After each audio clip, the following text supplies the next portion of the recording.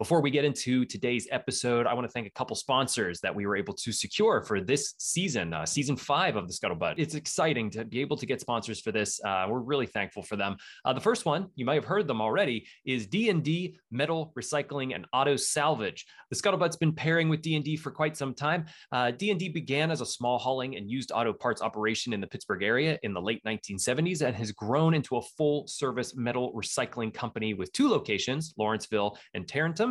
These are state-of-the-art scrap yards with deep roots in the community and a strong commitment to the service of their customers. D&D accepts all types of metal, both ferrous and non-ferrous, that may be generated by industrial manufacturing, construction and demolition, small commercial entities, as well as individual customers. They have a wide variety of material handling equipment and are capable of managing any job in a timely and efficient manner.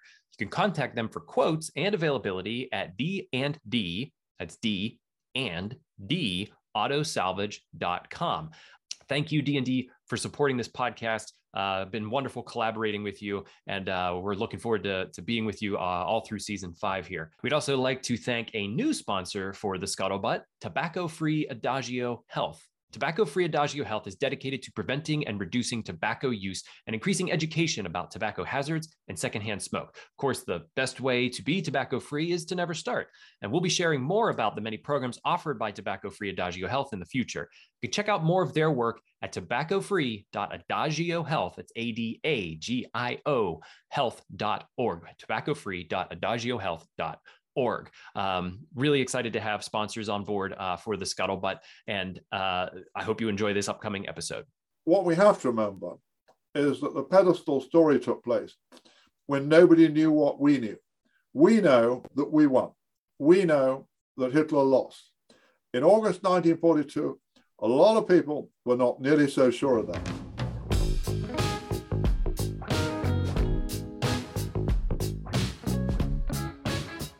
Welcome, everyone, to an interlude episode of The Scuttlebutt. My name is Sean Hall, a director of programming with the Veterans Breakfast Club, whose mission is to create communities of listening around veterans and their stories to connect, educate, heal, and inspire.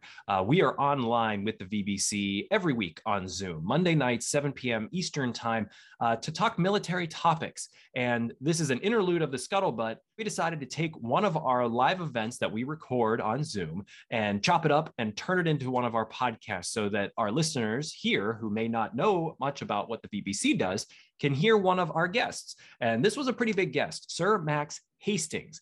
He is the author of Operation Pedestal. And I want to read you a bit about what Operation Pedestal was about. It was a World War II operation. And this was a very interesting interview that we did with Sir Max Hastings. We were so happy to have him. And this is a bit about what Operation Pedestal is about. Now, Max, sir, I should call him Sir Max, really. He recreates one of the most thrilling events of World War II in his book, Operation Pedestal, the British action to save its troops from starvation on Malta. Now, some history on this. In 1940, Hitler had 2 choices when it came to the Mediterranean region: stay out or commit sufficient forces to expel the British from the Middle East. Now, against his general's advice, the Fuhrer committed a major strategic blunder. He ordered the Wehrmacht to seize Crete, allowing the longtime British bastion of Malta to remain in Allied hands. Over the fall of 41, the Royal Navy and RAF, aided by British intelligence, used the island to launch a punishing campaign against the Germans, sinking more than 75% of their supply ships destined for North Africa. But by the spring of 42, the British had lost their advantage. In April and May, the Luftwaffe dropped more bombs on Malta than London received in the Blitz. That's a heck of a lot of bombs. A succession of British attempts to supply and reinforce the island by convoy during the spring and summer of 42 failed. British submarines and surface warships were withdrawn, and the remaining forces were on the brink of starvation. Operation Pedestal chronicles the ensuing British mission to save those troops. Over 12 days in August, German and Italian forces faced off against British air and naval fleets in one of the fiercest battles of the war, which is saying something. While ships packed with supplies were painstakingly divided and dispersed. In the end, only a handful of the Allied ships made it. Most important among them was the SS Ohio, carrying the much-needed fuel to the men on Malta. This is a really interesting conversation, again, that we had with Sir Max Hastings. So I hope that you enjoy this Scuttlebutt interlude, and we're going to be back next week with our regularly scheduled programming for the Scuttlebutt, and with an episode that I think that you'll be interested in. We're titling it Veterans Advocacy. Now, with the VBC, we don't talk politics. It's one of our main rules. We don't talk about it because we want to create a welcoming environment for everybody, and we find that it's a much more welcoming environment when we don't talk politics. But with the Scuttlebutt, we can handle things a little bit differently. So we're going to be talking with some people who know a lot about what's going on in the field of veteran advocacy, what's going on in Congress, why us as civilians, if you're listening and a civilian, why we should be concerned, and what we should know about veteran advocacy. So maybe less political, quote unquote, but certainly dealing in the realm of politics and what is being done for veterans in that realm. And as always, if you are a first-time listener of the Scuttlebutt, please check out all of our episodes on YouTube or wherever you get your podcasts. And be sure to like, share, subscribe, ring the bell on YouTube, or send me an email, Sean, SHAUN, at veteransbreakfastclub.org. I'm always interested to hear from you guys about what your thoughts are. We've received some great emails, a part of our season 5 episodes thus far. And I'm looking forward to hearing more from you guys. And thank you for listening. Well, I'm Glenn Flickinger for the Veterans Breakfast Club. I'm the host and producer of Greatest Generation Live, where we obviously focus on World War II.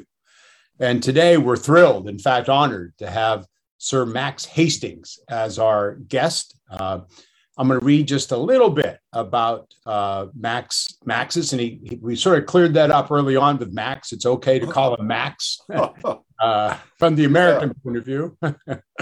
Let me read just a little bit about Max Hastings. I've taken from his official biography. Couldn't read it all. Otherwise, I don't think we'd have enough time to interview. So Sir Max Hastings is an author, journalist, broadcaster whose work has appeared in every British national newspaper. He's a columnist now for the Times of London and from Bloomberg. He has published 29 books, the most recent of which are Vietnam, An Epic History, The Secret War, Spies, Codes, and Guerrillas, Catastrophe, About the Great War, 1914, Finest Years, Churchill as Warlord, one of my favorites. He was educated at Charterhouse and University College, Oxford. And I have to say, I didn't know this about you, Max, where you dropped out to become a journalist. In 67, 68, he worked in the United States, winning a World Press Institute Fellowship, which expired his first book, America, 1968, The Fire This Time. So I'll stop there because, like I said, I think we'd take up the next half hour if I went through all of it. But Max, we're thrilled to have you on. Thank you very much for joining. No, well, thank you for that incredibly generous introduction, Glenn. The stuff you're reading is just a catalogue of my mistakes. I wouldn't say that. No, but anyway, cut to the chase. I know what you want to talk about is Operation Pedestal and the events of the Second World War. Right. Let me just first ask, because I love to understand how authors like you got started. Okay. And Operation Pedestal is a book I read of yours last summer, and I'm just thrilled that we were able to connect and have this on. But it just hit me, just really floored me that you dropped out to become a journalist. Can you just give us a little background as to what happened to you as a young man? I grew up, as maybe you did, and a lot of other people on both sides of the pond. I grew up in a very macho, male-dominated household in which all the men claimed to have enjoyed the Second World War. And my father and my uncles and my cousins, they all banged on about what a fantastic time they'd had. And it took my mother, who was a very smart woman and also had no patience with my father's storytelling, to say, she said, don't you listen for a minute to all the nonsense your father and Uncle Lewis and so on are talking. The Second World War was hell from beginning to end for everybody. The separations and the darkness and the sacrifices. And I grew up as a teenager, very much under the shadow of the war. And in Britain around us, an old World War II airfield where actually American troops had been stationed was a couple of miles up the road. And there were innumerable beside our house in London. There was just a huge empty space which had been bombed by the Nazis and so on. And so the shadow of the war was very long. And I had a picture of the war in the immediate as a child, which was rather romantic and glamorous. And I had ideas about what wars are like, that if you like, I've spent the rest of my life learning to understand a little bit better.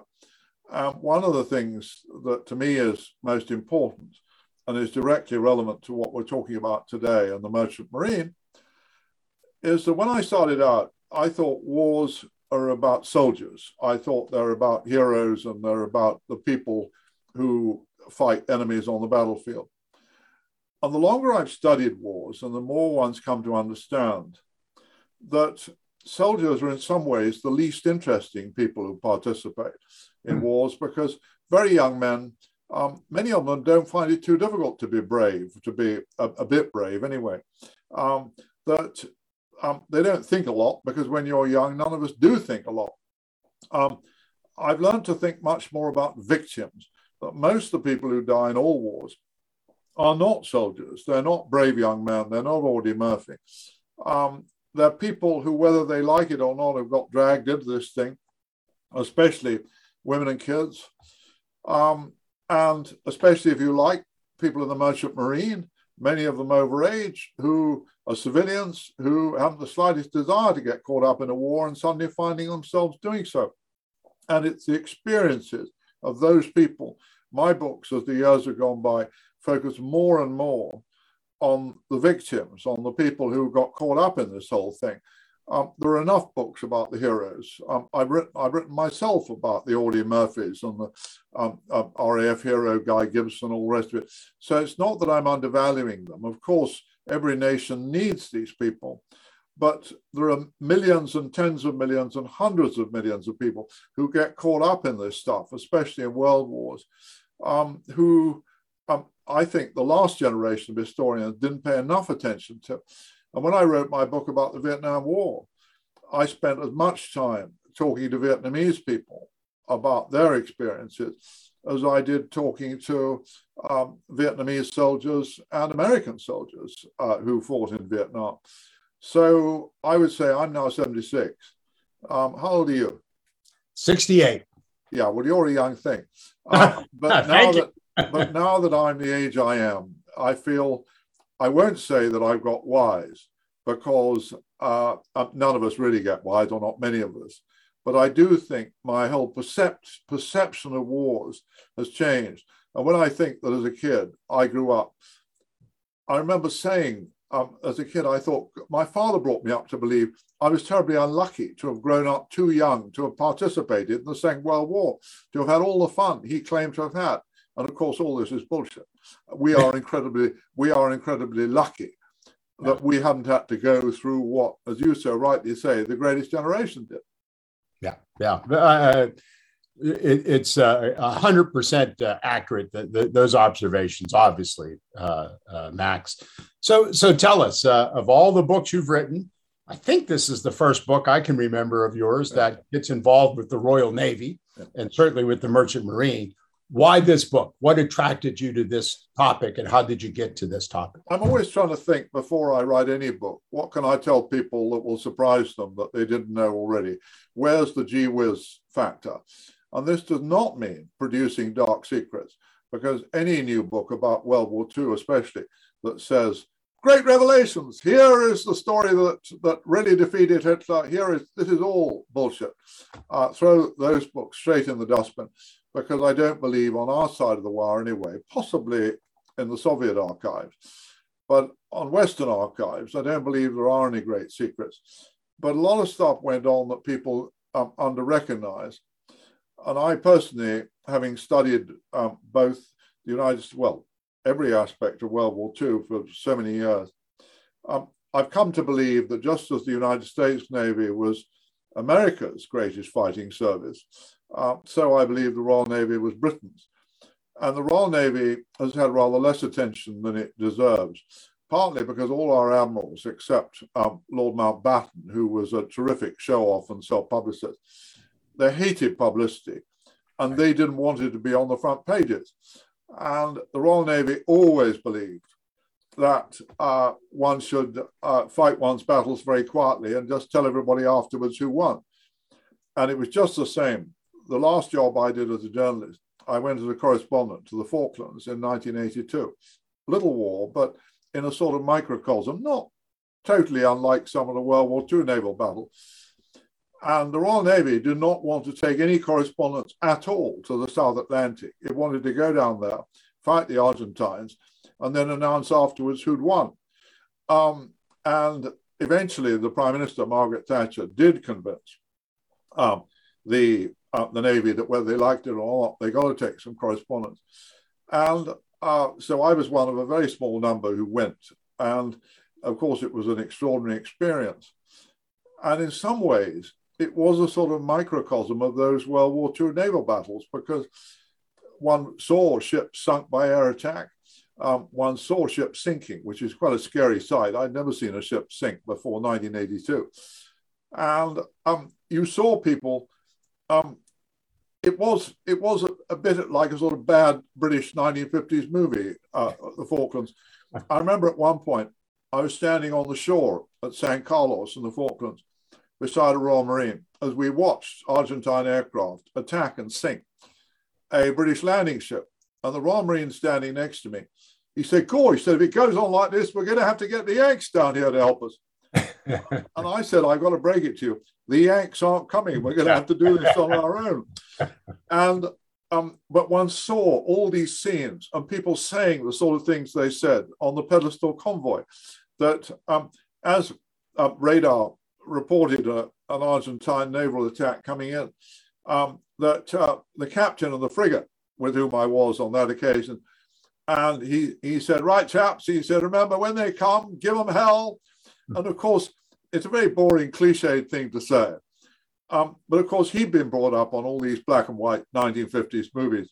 And so he'd learned his script from all this. And another captain, during another air attack, I remember hearing him say to his bridge, this is a guy called Jeremy Larkin, on the captain of the command ship, Fearless. And after it had been near missed, Jeremy turned to the bridge and he said, "Well, there's only one thing to be said for all this when it's over and they make the movie. There will be no part whatsoever for Robert Redford." And our Canadian navigating officer put his hand up and said, "What about me?" And all these jokes, all I'm saying in a very small way, you can never compare World War II to anything that happened to the post-war generation. But you did get a flavor of those things. You did see stuff happening that happened on an incomparably larger scale, right? In World War II. So it helped a bit. So Max, help us understand, not only is the merchant marine underappreciated, but for most people, certainly in the States, the Mediterranean theater of war is underappreciated. Most Americans kind of think it was D-Day, the Battle of the Bulge, and then we were done. So why was Malta so important that the British Navy, Winston Churchill, et cetera, decided to mount the biggest naval expedition since, I think you said, since Jutland? It was. Why was Malta so important? Sorry. That the Mediterranean, if you look at the grand picture of World War II from where we're standing, was not very important, because the big stuff was happening on the Russian front, where the Russians were deciding the course of the war by eventually defeating the Wehrmacht after suffering 27 million casualties, 27 million dead. And the Mediterranean at one level was a sideshow, but on the other hand, it was very important in a number of ways. One is, it was in 1941-42, the only significant battle the British were fighting. And the Americans were fighting in the Pacific. Midway was being fought and so on. But in the Western theater, there was no other game in town. And people have no understanding of the fact that Winston Churchill's personal position was far more vulnerable in 1942 than it was in 1940. That Malta was this little island being bombed relentlessly from Italy and from Sicily and from North Africa. And 300,000 civilians and a relatively small British garrison. And a lot of people back in Britain thought the best thing to do would be to let the Axis take it over. But what's the point hanging on to it? It was being bombed. Sicily, the German and Italian airfields on Sicily were only about 15 minutes flying time away. They were able to keep hammering and hammering at Malta. And people said back in Britain, admirals and generals, well, why are we going on with this nonsense? Why don't we just admit we can't hold Malta and hand it over? And if the Russians win in the east, if they hold out, which a lot of people thought they wouldn't, then Malta doesn't matter one way or the other. And Churchill alone, and very strongly against the wishes of his admirals, he said, we've got to hold this island. Why? Partly because it wasn't only Stalin and the Russians who were wondering if the British were serious about the war anymore. So was the United States. That it's fascinating to study American opinion polls from 1942. And about June 42, a big opinion poll, a Gallup poll, asked Americans who they thought was trying hardest to win the war. Not surprisingly, about 85% said the United States. After that, about, I'm getting the numbers slightly wrong, but said a lot of people said the Russians. After that, they said the Chinese. And the British, only 6% of Americans responding to that opinion poll thought the British were trying hardest to win the war. They thought they'd seen the British lose Malaya, lose Singapore, lose these battleships off Malaya. They'd seen them thrashed again and again by a smaller German army in the desert. And a lot of Americans were saying to each other, who are these people we've gone into bed with? Who are these British allies? Do they have any idea of how to fight a war? Well, first of all, Churchill understood it was vital to give the people of the United States and the Russians an earnest of the fact that the British were not frightened of taking casualties and could fight. And secondly, and this was came a little bit later, but was also important. In 1942, early 1942, the American Chiefs of Staff, George Marshall, the US Army, they wanted to get on in there and take on the Germans in France. They wanted a D-Day in 1942. And they thought the British were pathetic not to be willing to get into that. Right. And the British, having been trashed again and again by the Germans, knew that the Germans were very, very difficult people to fight. And what the Mediterranean did in 1942-43, first of all, it was the one theater in which the Western Allies were fighting the Germans. Secondly, it taught the United States a lot about just how difficult it was to fight the Germans, which was very important because after the American army had lost a few battles, they too understood why the British had found it pretty tough.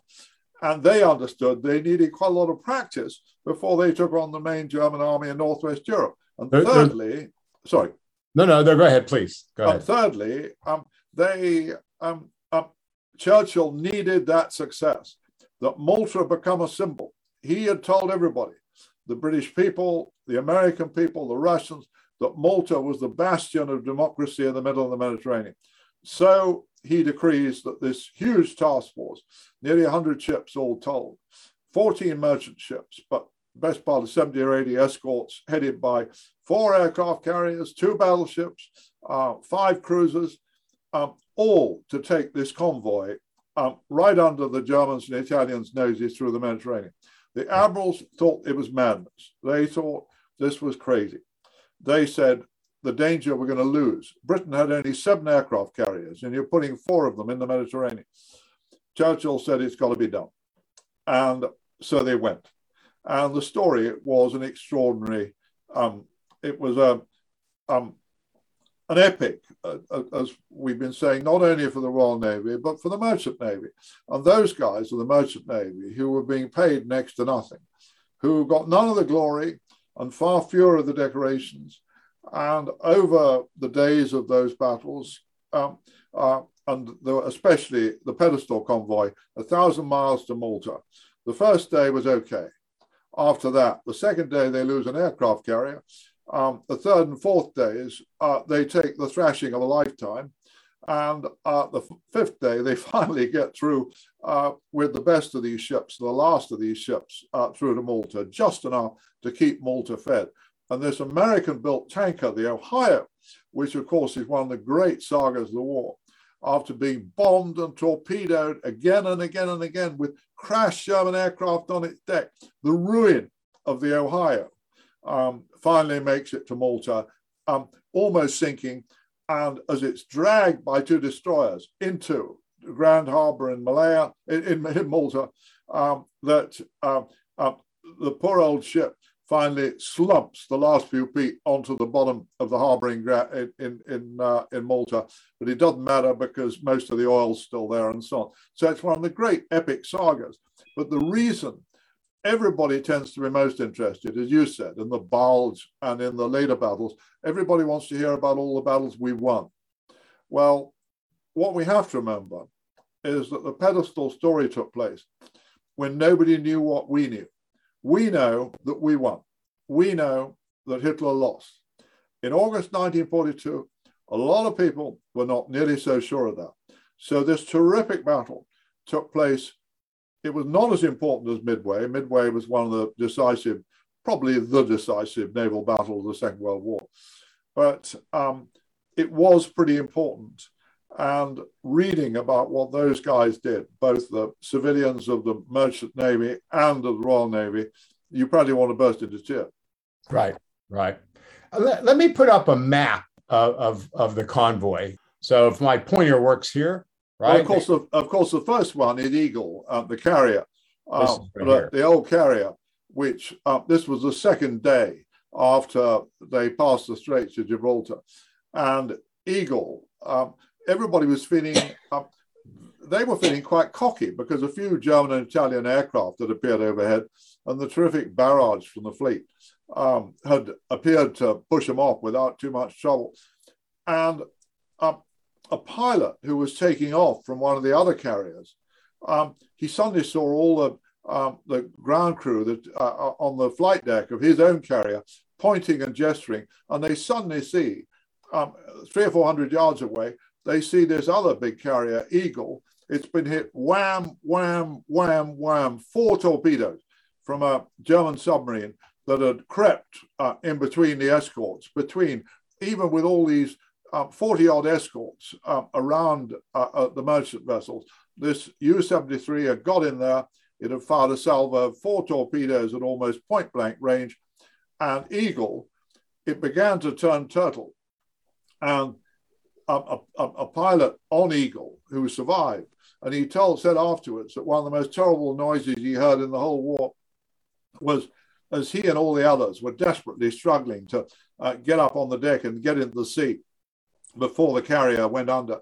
And they heard these terrible screams and shouts from down below in the engine room, because it was always the engine room crews who suffered the worst casualties. Right. And Eagle turned turtle and went under in 8 minutes. And it is pretty spooky to think of this huge carrier taking with it all these aircraft that went under so quickly. But I go back to the engine room crews. About 200 or 300 men died aboard Eagle.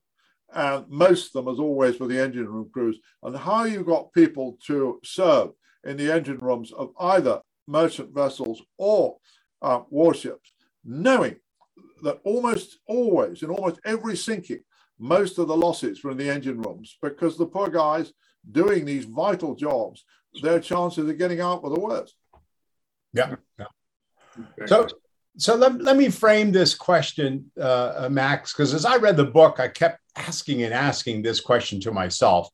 The convoy and the merchant ships continue on. And of course, as they get into these more narrow waters, it gets worse and worse. Because of course, because you've only got to look at the map to see that the Germans and the Italians had air bases on Sardinia and Sicily.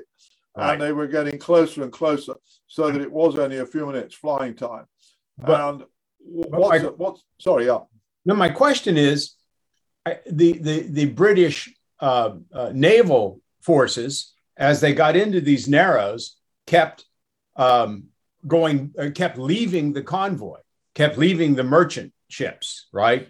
They had to go. What they did, the decision they did make, although Churchill had insisted that these carriers and the battleships accompanied the force, Churchill had forced the admirals to accept this view. But when they got into the so-called Sicilian Narrows, which is about in the middle of your map, or just to the right of the middle of your map, right here. About, that sort of place where you are now, that the admiral, he'd only got two carriers, one had been sunk and one had turned back.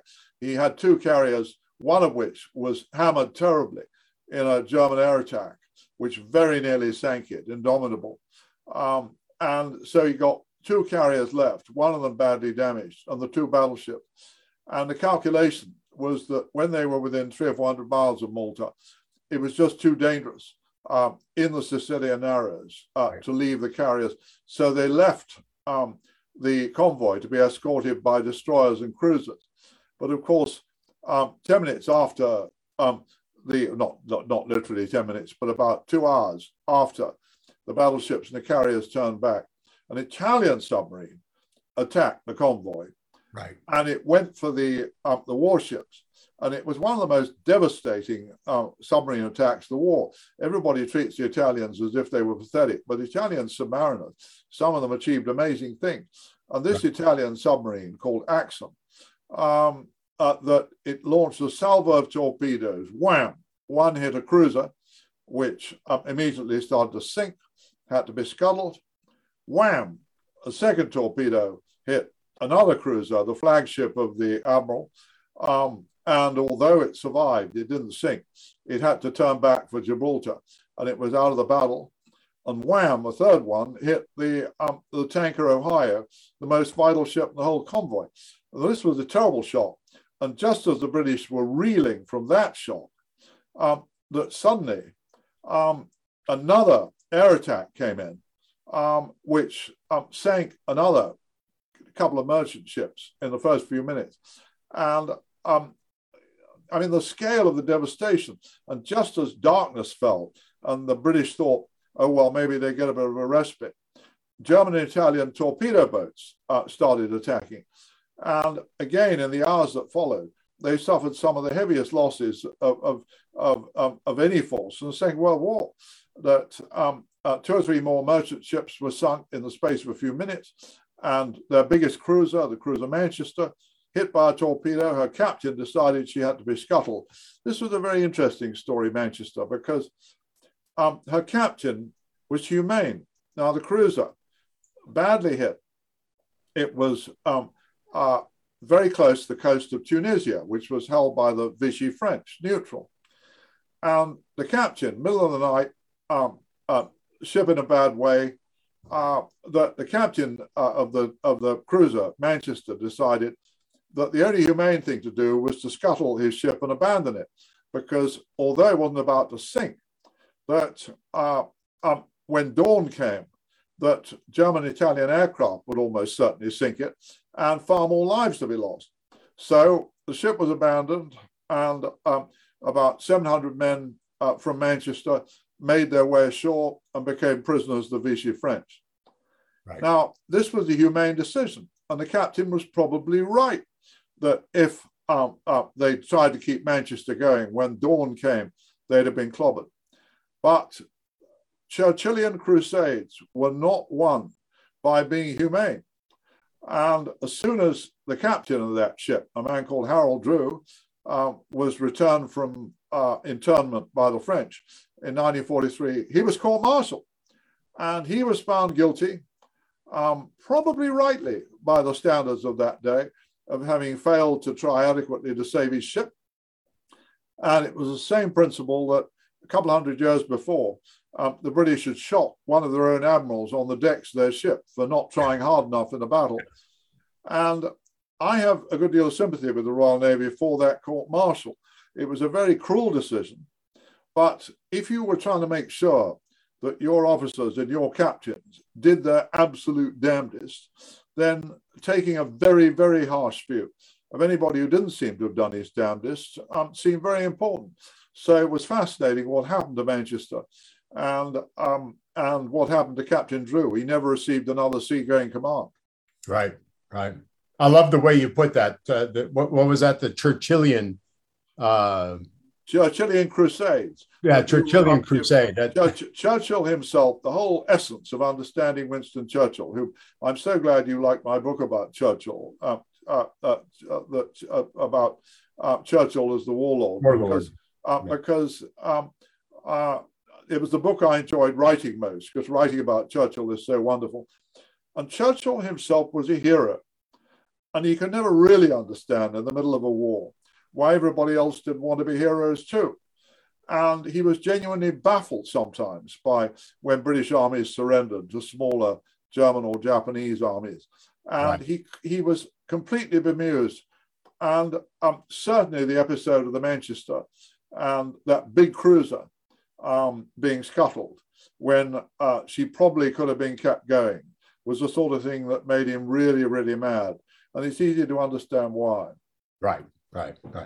So permit me to ask you one more question, and then Todd, will see if any of our members, anybody in the audience would like to ask Max a question.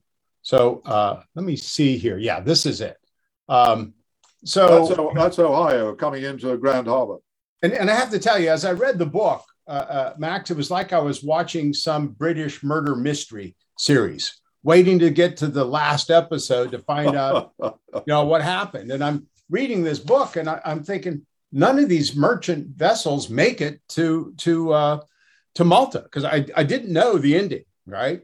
And I think out of 14, how many made it to Malta? Just 3 or 4? 5, including Ohio, made it to Malta, and it was just enough to keep Malta fed through until November, when General Montgomery won the Battle of El Alamein in the desert, and then the British were able to push west, and American and British forces landed Operation Torch at the other end of North Africa, and after that they were able to supply Malta without too much trouble.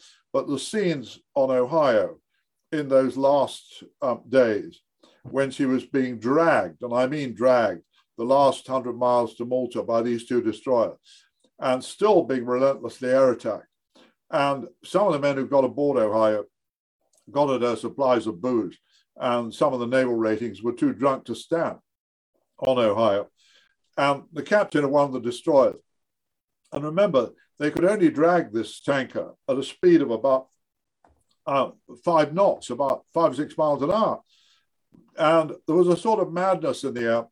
And the captain of one of these destroyers had a gramophone put on the bridge, and he played over the broadcast system the most upbeat record he got in his collection, which is Glenn Miller's Chattanooga Choo Choo. And it was about the only record he had. So they played Chattanooga Choo Choo again and again and again. And it's an incredibly moving saga. And there were a number of American survivors from sunk merchant ships who were on board those ships, and actually a number of them manned guns on Ohio through the last few miles.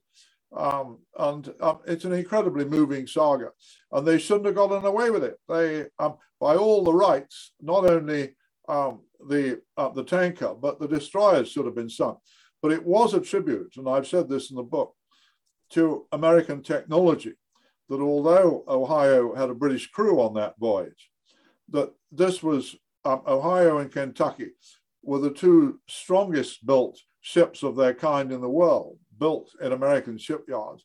And I've said in my book that it was a classic case of the contribution that American technological and production skills made to the winning of the war, a staggering contribution that no other ship afloat could have survived what Ohio survived, because Ohio was so brilliantly compartmentalized.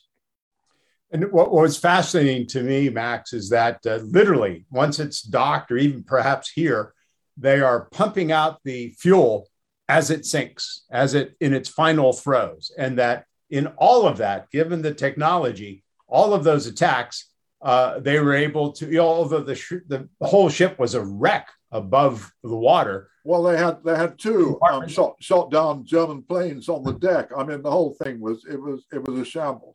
Yeah. It was, but there was a sort of madness, but it was a wonderful madness about the whole story. Any questions? Any questions for Sir Max Hastings? When is the movie coming out?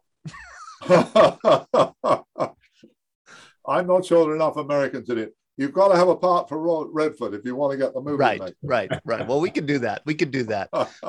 Mark Gleason, do you have any comments or questions here? I know you're a Merchant Marine veteran from World War II. You're probably familiar somewhat with this story. Do you have any questions or comments here?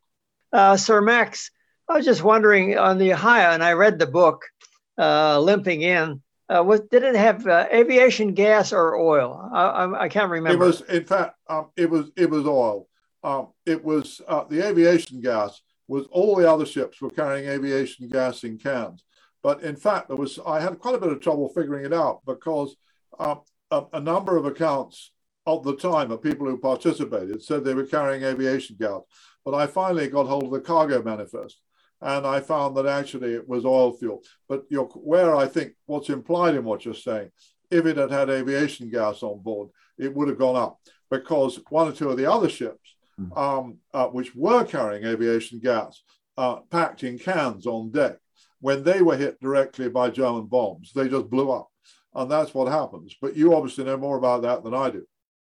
Oh, no, not really. But what is really interesting when you have these attacks on these convoys, which go on for sometimes for a week or something like that, people are still eating and sleeping, and the people don't understand, what happens to the body after about 2 or 3 days. The alertness goes away. All navies sort of forbid alcohol aboard, although the British like to give a tot of rum now and then to get your spirit up.